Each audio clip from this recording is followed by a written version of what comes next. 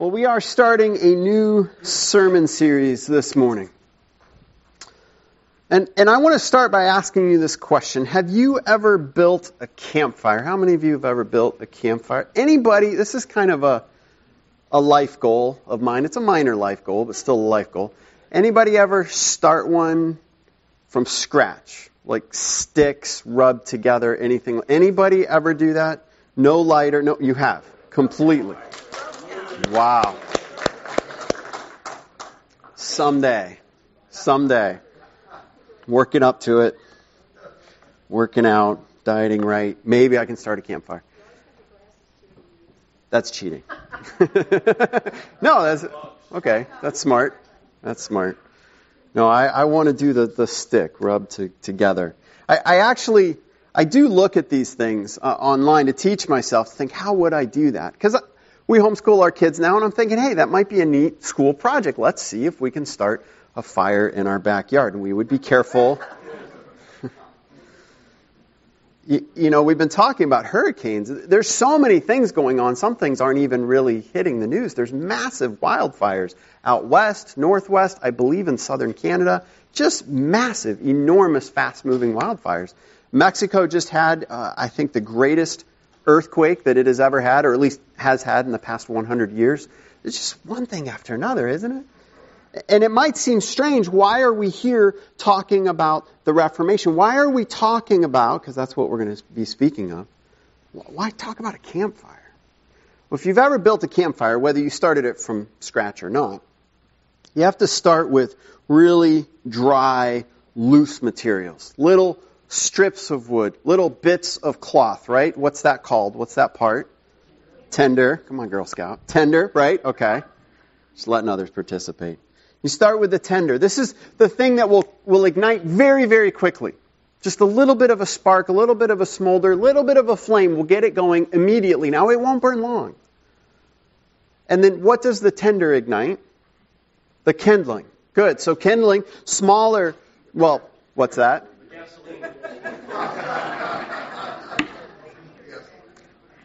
Really, if you're using gasoline, you don't need tinder or kindling.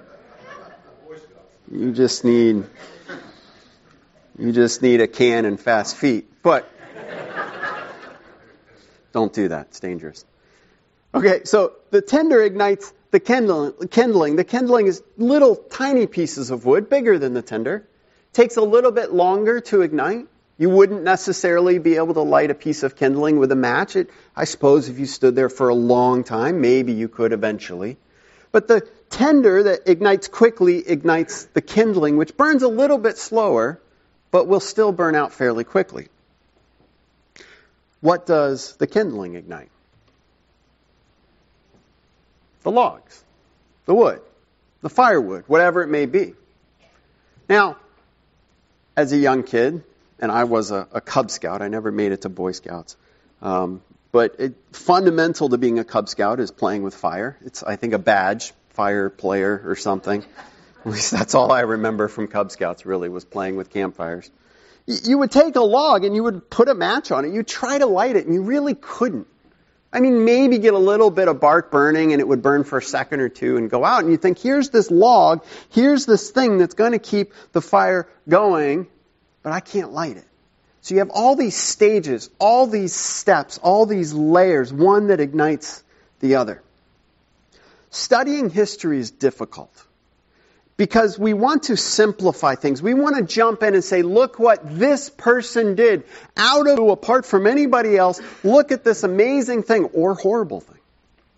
But the truth is, every person stands as a part of a process. They are informed by, influenced by their culture, by their surrounding history. And so as we come to this series, I want us to be careful that we look at the greater history of the Reformation, Protestant Reformation. But we are going to zero in on this guy, Martin Luther. And the reason we're doing this is that on October 31st, 1517, which is 500 years ago from this October, we celebrate Halloween. But really, as Protestants, we need to celebrate Reformation Day. This is a pivotal moment in our understanding of who Jesus Christ is and of reclaiming the gospel of Jesus Christ that I truly believe, for the most part, had been lost. And Martin Luther asked a question on that day. He did this by posting a piece of paper or several pieces of paper to a door of All Saints Church there in, I said I was going to use the German pronunciations. I'm not. I'm sorry. I can't. Wittenberg, Germany. 95 theses.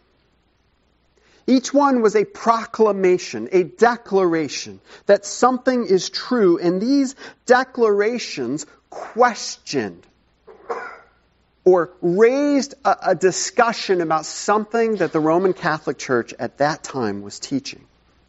Martin Luther was not trying to undermine the church. He wasn't trying to start a revolution. He was simply trying to start a discussion among this group of people, this church that he loved so well.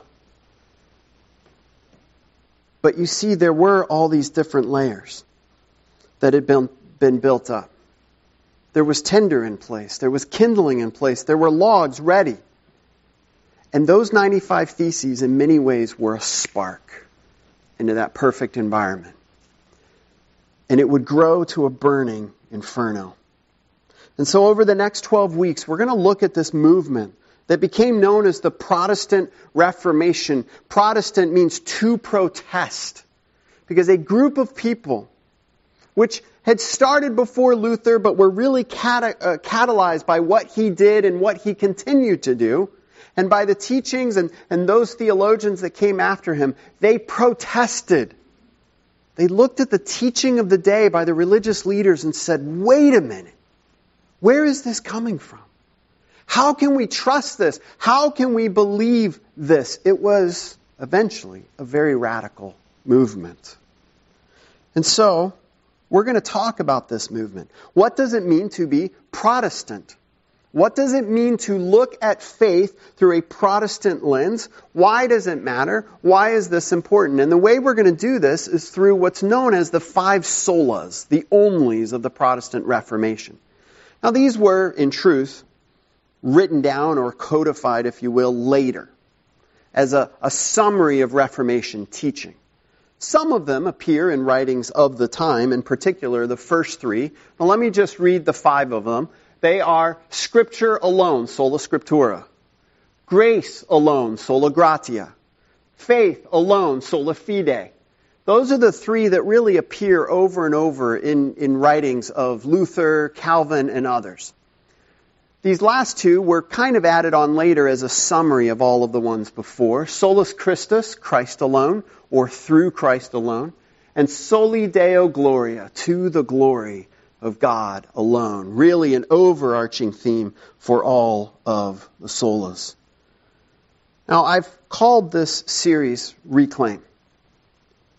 And I want to talk first about why. Why reclaim? Because to claim something is to declare something is true. It's to say this truth, this thing is mine. I claim it as my own. This is true for me. And I believe that that's what Luther was doing. Luther wasn't trying to make anything up. He wasn't saying anything new. He was actually going back to the original scriptural writings and saying, wait a minute, we need to reclaim these. They've gotten lost. The word reclaim means to retrieve or recover, often something previously lost or given or paid, and you want it back. To obtain the return of.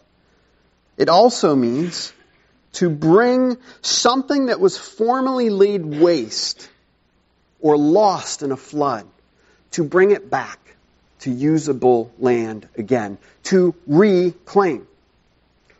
And that is, in truth, I believe, what Luther did, and I believe we continue to have a need to do that very thing.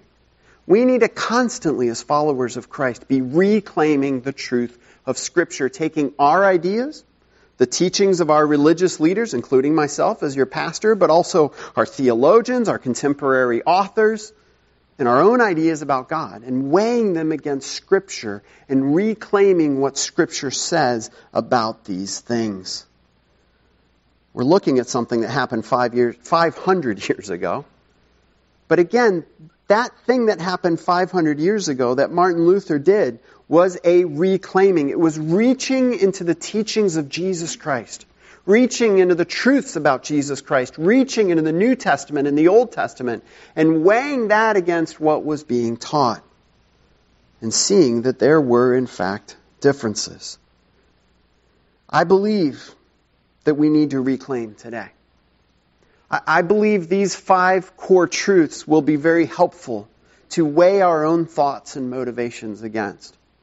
Although this happened 500 years ago, we need to look at these things. Because I believe that anyone and everyone who stands on truth tends to, over time, slip. And so you constantly need to be reevaluating, reclaiming for ourselves what it is that is true according to Scripture. Now, before we look at a grander historical background of the Reformation, and we will be looking at some history throughout this study, but I want to look specifically at Martin Luther. Because just as I believe God had prepared the world for what would happen there in Wittenberg, I also believe in many ways God had been preparing Luther. Luther was born in 1483 in Germany. Very promising student. Was thought that he would go on and be a promising lawyer. His father had high hopes for him. But Luther had a problem. He was consumed with fear in relation to God. He was afraid that he wouldn't measure up. He was consumed with this doubt. How can I know that God accepts me, that I am righteous enough, that I have done the right things to earn God's favor? How can I know? And he thought, what is it, or what kind of life could be led that had the greatest potential for knowing you were doing the right things and living for God? And so Luther became a monk. He gave up his worldly possessions. He gave up his future in law. He went into a monastery. And he took the orders of a monk. He spent his life doing works of righteousness. But the same old nagging problem was still there. Luther was afraid. He still couldn't be sure. You see, the more works of righteousness he did, and this is very telling, he wrote later, he said, the more righteous acts I did, the more I hated God's righteousness. Because he saw God's righteousness and had been taught that God's righteousness was this legal standard that you and us and all of us and he had to live up to. And the more he tried, the more he saw how far out of reach it was. And how far short he continued to fall. He performed his first Mass.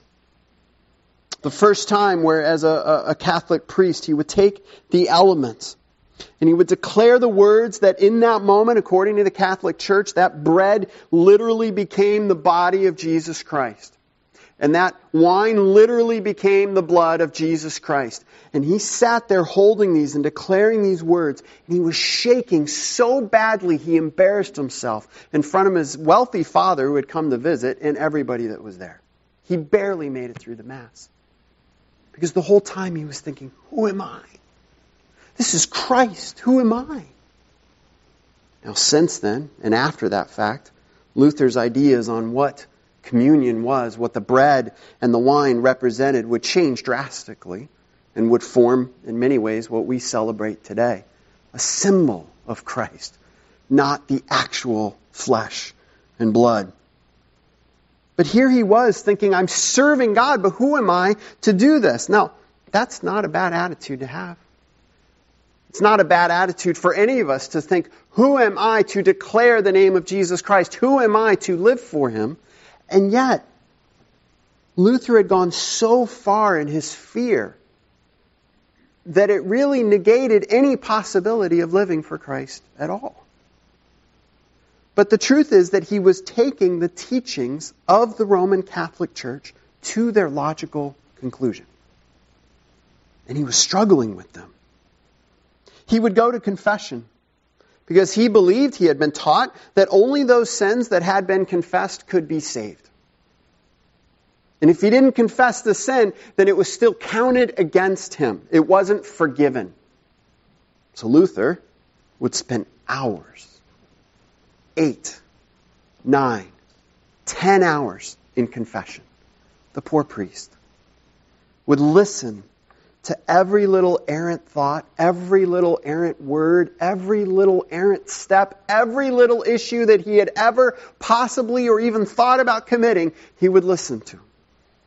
Luther records after one extremely long session of confessional, he left, and within 10 minutes, he went straight back in and sat down and continued for another couple hours because he realized he had forgotten some things. Now, we chuckle. It's cute, it's quaint, but this guy believed. He had been taught that his soul was on the line. And if I may, among all of his contemporaries in the Roman Catholic Church, I think he was one of the few ones that actually got it. He actually believed what they were teaching. He was actually trying to live what he had been taught. So many others were ignoring it. But he said, no, this means something. Luther had another problem. Luther realized that while he could change his actions, he couldn't change his heart. He couldn't change his desire to sin. And he couldn't change the fact that the more he tried to uphold God's righteousness and live out these regulations, the more he hated the God who required these things of him. So while he was doing all these holy things, he had this bitterness that was growing in his heart against God and his impossible standard. Well, for one who believed that any sin harbored in your heart would damn you to hell for eternity, you could see why this would be a problem. So the more he tried to gain his salvation, the further away from it he fell. And he was despairing. While all this was going on, he continued to grow and learn. He was becoming known in the Catholic Church as a great teacher. He was assigned a great teaching position at a seminary. His job was to teach through the books of Galatians, Romans, and Hebrews. You could see where that's going to go. And it was in particular Galatians and Romans. And Luther's looking at the original Greek text, the translation that we'll talk about in a second, or a compilation of the actual Greek text, that caused Luther to say, wait a minute, there's some things here that are out of line. Now, as I said, like all movements in history, there were many layers here.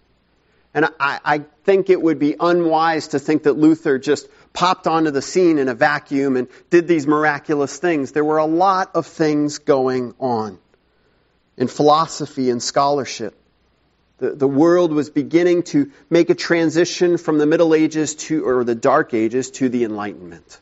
Reason was becoming valued. Philosophy was important. People were questioning authority strictly on authority's sake, and instead were asking, why? Show us where your authority is from. Along with this, there was a return to Greek philosophy, Greek culture. One way that this was important was a guy named Erasmus. Erasmus was a Catholic scholar, but he said, look, he was an enlightened Catholic scholar. He said, look, if we're going to study Scripture, shouldn't we study it in the original language instead of the Latin translation that they had used for centuries, the Vulgate? And so he, as I said earlier, he compiled a Greek New Testament that is still in many ways used today as one of the better compilations of the original text. This was the textbook that Luther used in his classes. And it shaped and it changed things. They found that errors had been introduced into the Latin Vulgate. One, which is still proclaimed today, Hail Mary, full of grace. That's a bad translation of that text. If you go to your Bible, if you go to an NIV, a non-Catholic Bible, what you'll see is highly favored one. See, they looked at Mary as this reservoir of grace. You are full of grace, and I need it. I need that grace because I can't get enough for myself. So I need to tap into your grace. This was a part of their religious movement as well. We need grace. We need to tap into the grace. So if I pray to Mary, some of her grace rubs off on me and flows to me. If I pray to a saint, some of that grace rubs off on me. Well, if I follow Jesus, He's got the most grace of all. Some of that will come to me. But again, it was a bad translation. There was a history before Luther as well. Men like John Wycliffe, 200 years earlier in England, and John Huss, 100 years earlier in Germany, both began questioning some key aspects of the Catholic faith. Both, or at least one of them in particular, based on going back to the text, translating the text into the language of the people. One of them was put to death for translating the Bible into the language that people could understand. And as I said, there was a whole history in the Catholic Church itself. They taught that you had to be good enough to be saved by God. You had to measure up to His righteousness. It was the standard by which all of us would be measured.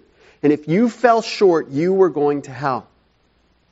Possibly spending time in purgatory that maybe possibly through a series of events you might be able to get out of, but you had to measure up.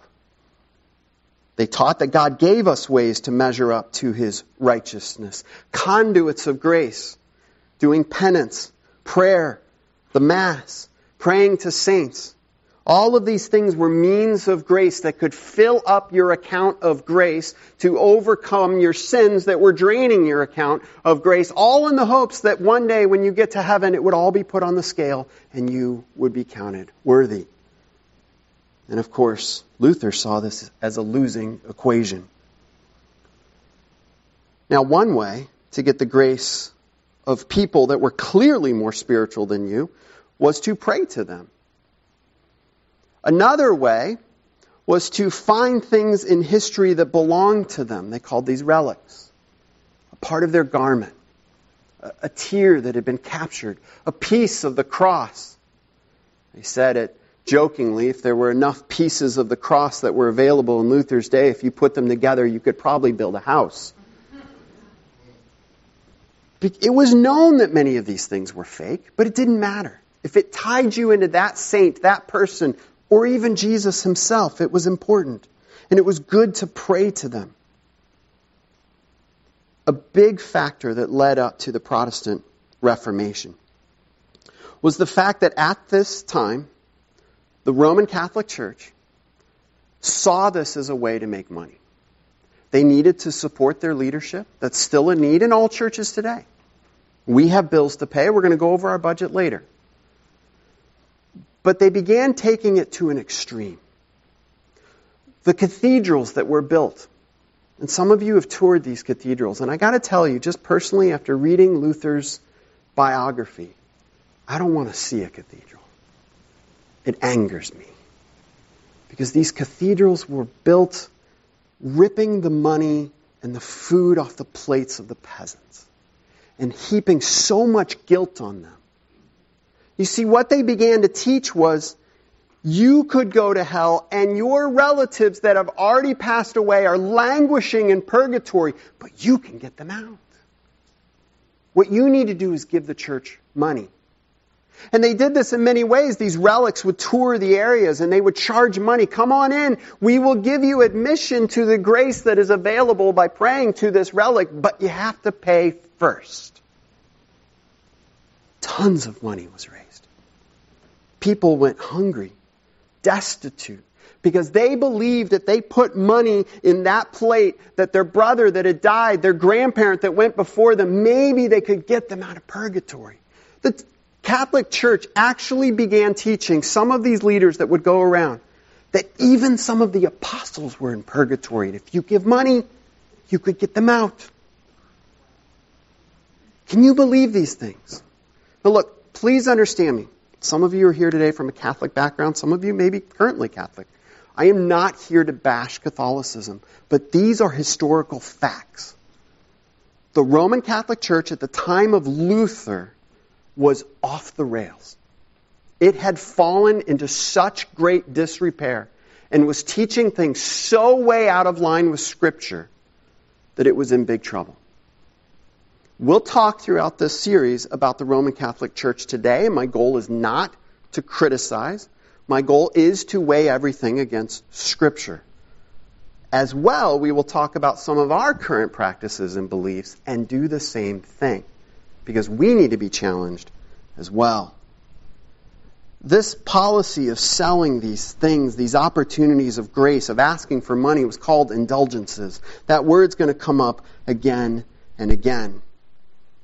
One man from the area of Luther would come through and he would say this statement: as soon as the coin in the coffer rings, a soul from purgatory springs. I'm not making this up. This is recorded in history. This guy would go into a town, write these things, declare these things, and walk around collecting money. It was this issue in particular that caused Luther to write his 95 Theses. Almost all of the 95 Theses are about the practice of selling indulgences. Because Luther, as a good Catholic, was looking at this and saying, wait a minute, this is wrong.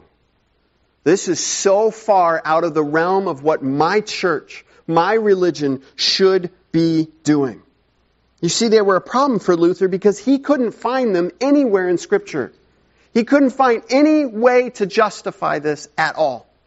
And so the 95 Theses were posted because Luther believed he was going to start a discussion about Scripture. Let's talk about what the Bible says about this practice. The problem was, that's not how the Catholic Church responded. In the discussions that went on in the years after this, the response of the Roman Catholic Church wasn't, hey, this is why they're right or wrong. It's, this is why the Pope and the church councils have the right to do what they want. And Luther was floored. Because he kept waiting for them to say, well, this is why based on Scripture. And they didn't. He said, look, if you could convince me from Scripture that these things are true, then I will recant. I will say that I'm wrong. I'm just waiting for you to show me. And they didn't. The truth was, the Catholic Church had been or become about supporting its own power and authority. And Luther's 95 Theses, while he didn't intend this, was a threat to that.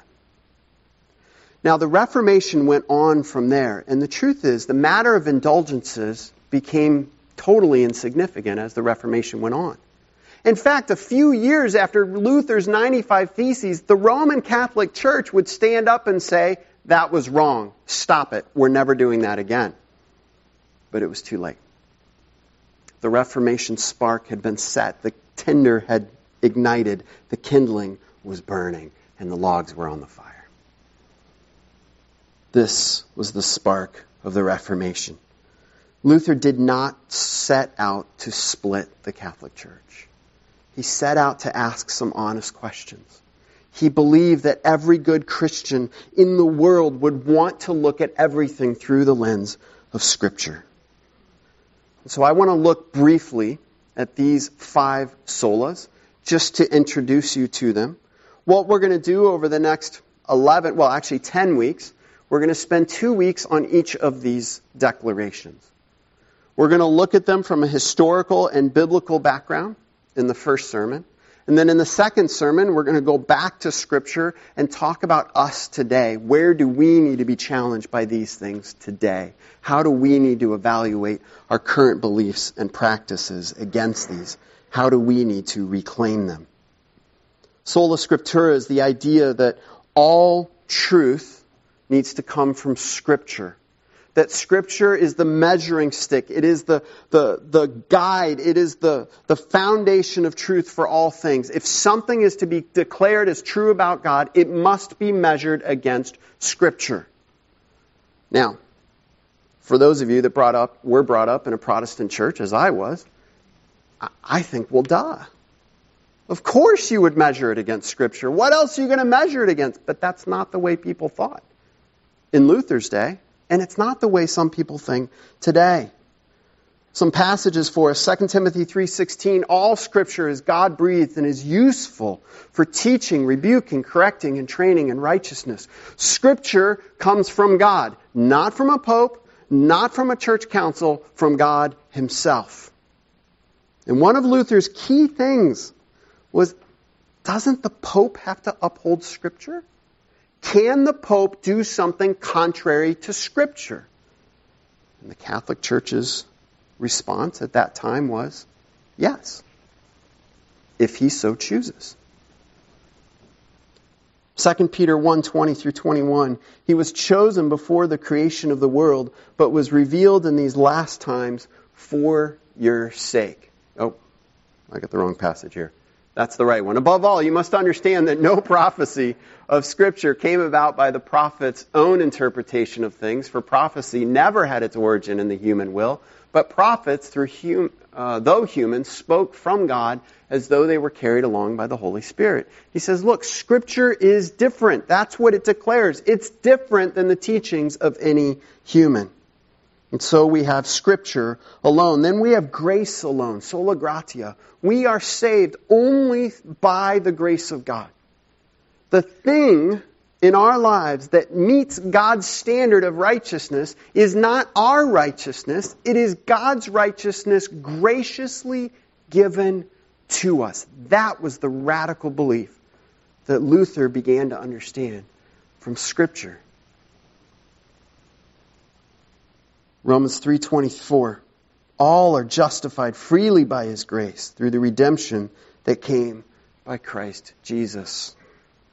Titus 3:5, He saved us not because of righteous things we had done, but because of His mercy. He saved us through the washing of rebirth and the renewal by the Holy Spirit. Salvation isn't through our efforts, it is through God's grace. But isn't there anything we have to do? He said yes. Scripture says yes. We have to have faith. Faith is the part of the human response saying, yes, I declare that, I receive that, I accept that to be true. But then we come to Scripture, Ephesians 2:8 and 9, and we learn that even that isn't credited to us. For it is by grace you have been saved through faith, and this is not from yourselves. It is the gift of God, not by works, so that no one can boast. As I've studied the history around this, and frankly, as I see what some people teach today, I think, have you just crossed this passage out in your Bible? Not by works, so that no one can boast. Have you not read Paul, where he takes all of his righteous deeds and he says they're filthy rags? They mean nothing. And it's only in Christ. So it's by grace, through faith, and only in Christ. 1 Timothy 2:5. There is one God and one mediator between God and mankind, the man, Jesus Christ. Luther would go on eventually to abolish the Mass. He would abolish confessionals. He would abolish monasteries. He said, why? This whole system is set up to make mediators between us and God. And he says, we already have one. It's Jesus Christ. No man can sit in between other people and God. No pope and no priest. We have a mediator, and it is only in Christ. Ephesians 4:15. For we do not have a high priest who is unable to empathize with our weaknesses, but we have one who has been tempted in every way, just as we are, yet did not sin. He said, it's Christ. It's Christ alone. And then finally, for the glory of God alone.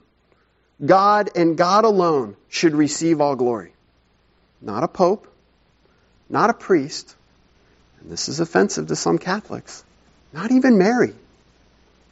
That the glory all goes to God. The Old Testament says again and again, I will not share my glory with another. God says that. 1 Corinthians 10:31, so whether you eat or drink or whatever you do it all for the glory of God. Soli Deo Gloria. Colossians 3:23, whatever you do, work at it with all your heart as working for the Lord, not for human masters. All of this came together.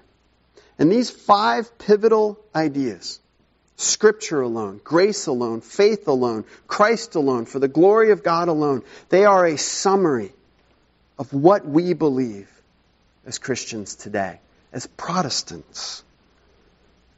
These 5 claims needed to be reclaimed in Luther's day, but they still need to be reclaimed today. Scripture alone is being attacked. As experience is held up in the contemporary church as the end-all be-all of Christian truth. Go with your heart, go with what you feel, instead of weighing those things against Scripture. Modern day people, teachers, authors, speakers are rising up and saying, follow me, do what I say. And some of these things are so contrary to Scripture that I wonder how a Protestant believer can still listen to them, instead of saying no to that teacher and everything they teach. The concept of grace alone is under attack. We still have people preaching, if you give more money to the church, you will somehow be happier and healthier and wealthier. It's not all that different. And yet people are flocking to these teachings. The concept of faith alone is being bombarded by the acts of righteousness that we need to continue to do, the guilt that is heaped upon us day in and day out. The concept of Christ alone is under bombardment as the Christian message is interspersed and intertwined with so many other teachings. Yes, Christ is good, but so is Buddha, so are all these others. Aren't they all just the same? Oh, Luther would have cringed at that. He would have had some choice, probably non-repeatable words for that. He was not known for discretion in his speech. And for the glory of God alone, I think contemporary Protestant churches, pastors, teachers, leaders, believers need to remind themselves of that truth as well. We're not here to build bigger churches. We're not here to have the biggest budget. We're not here to have the grandest building. We are here for the glory of God and the glory of God alone. And one of the things that Luther latched onto in that concept, along with in Christ alone, is that often Christ is held up and God is glorified through the suffering of His people. He said, if it's my suffering that brings God glory, then I will suffer. And yet today, I think in Christian teaching so often, not all, there's wonderful churches out there, wonderful teachers, but there are few that they just teach avoiding suffering. That it means something's lacking in your faith. Something must be wrong with you if you're suffering. Just give the church more money and it'll go away. Our goals of this series. I do want to look at the life of Martin Luther. He is an imperfect person. Later in life, he did some things and said some things that I cannot and we cannot agree with. But that doesn't change the fact that God used him in powerful ways. We don't want to make a new saint out of someone like Martin Luther or anybody. We're all sinners. But I do want to look at his life because I think it's very informative for us. And it's also interesting to see how God used a relatively common person like you or like me for great things. We're going to look at Scripture and see the source and the importance of these things. Weigh our beliefs, our current acts and practices against Scripture so that we are reclaiming Scripture alone. And as I said, I want us to look at and think about where do we need to reclaim these things in our lives and in our churches today? Where do we need to be challenged? Where do we continue to need to be reformed? Let's pray. Heavenly Father, God, it might seem odd, given all that's going on in our world, given the catastrophes, to look back 500 years to something that seems irrelevant today. And Father, I don't want to do this to lift up and glorify the Protestant Reformation or Luther or any of those around him. But I do want us to take an honest and hard look at our own lives, to always be weighing our thoughts, our emotions, our declarations against your word. I want us to learn the lessons that were taught and even some of the mistakes that were made so that we could challenge ourselves and be challenged by you today. And God, first and foremost, I want to make sure that the gospel of Jesus Christ is shining through all of it. Because in the midst of wildfires and threats of missile strikes and earthquakes and tornadoes and hurricanes, in the midst of it all, the greatest human need is salvation by grace through faith in Jesus Christ and Christ alone. And I believe if we lose that, all the recovery efforts in the world, all the rescue efforts in the world, are just short-term things with long-term losses. People need Jesus. We pray this in His powerful and wonderful name. Amen.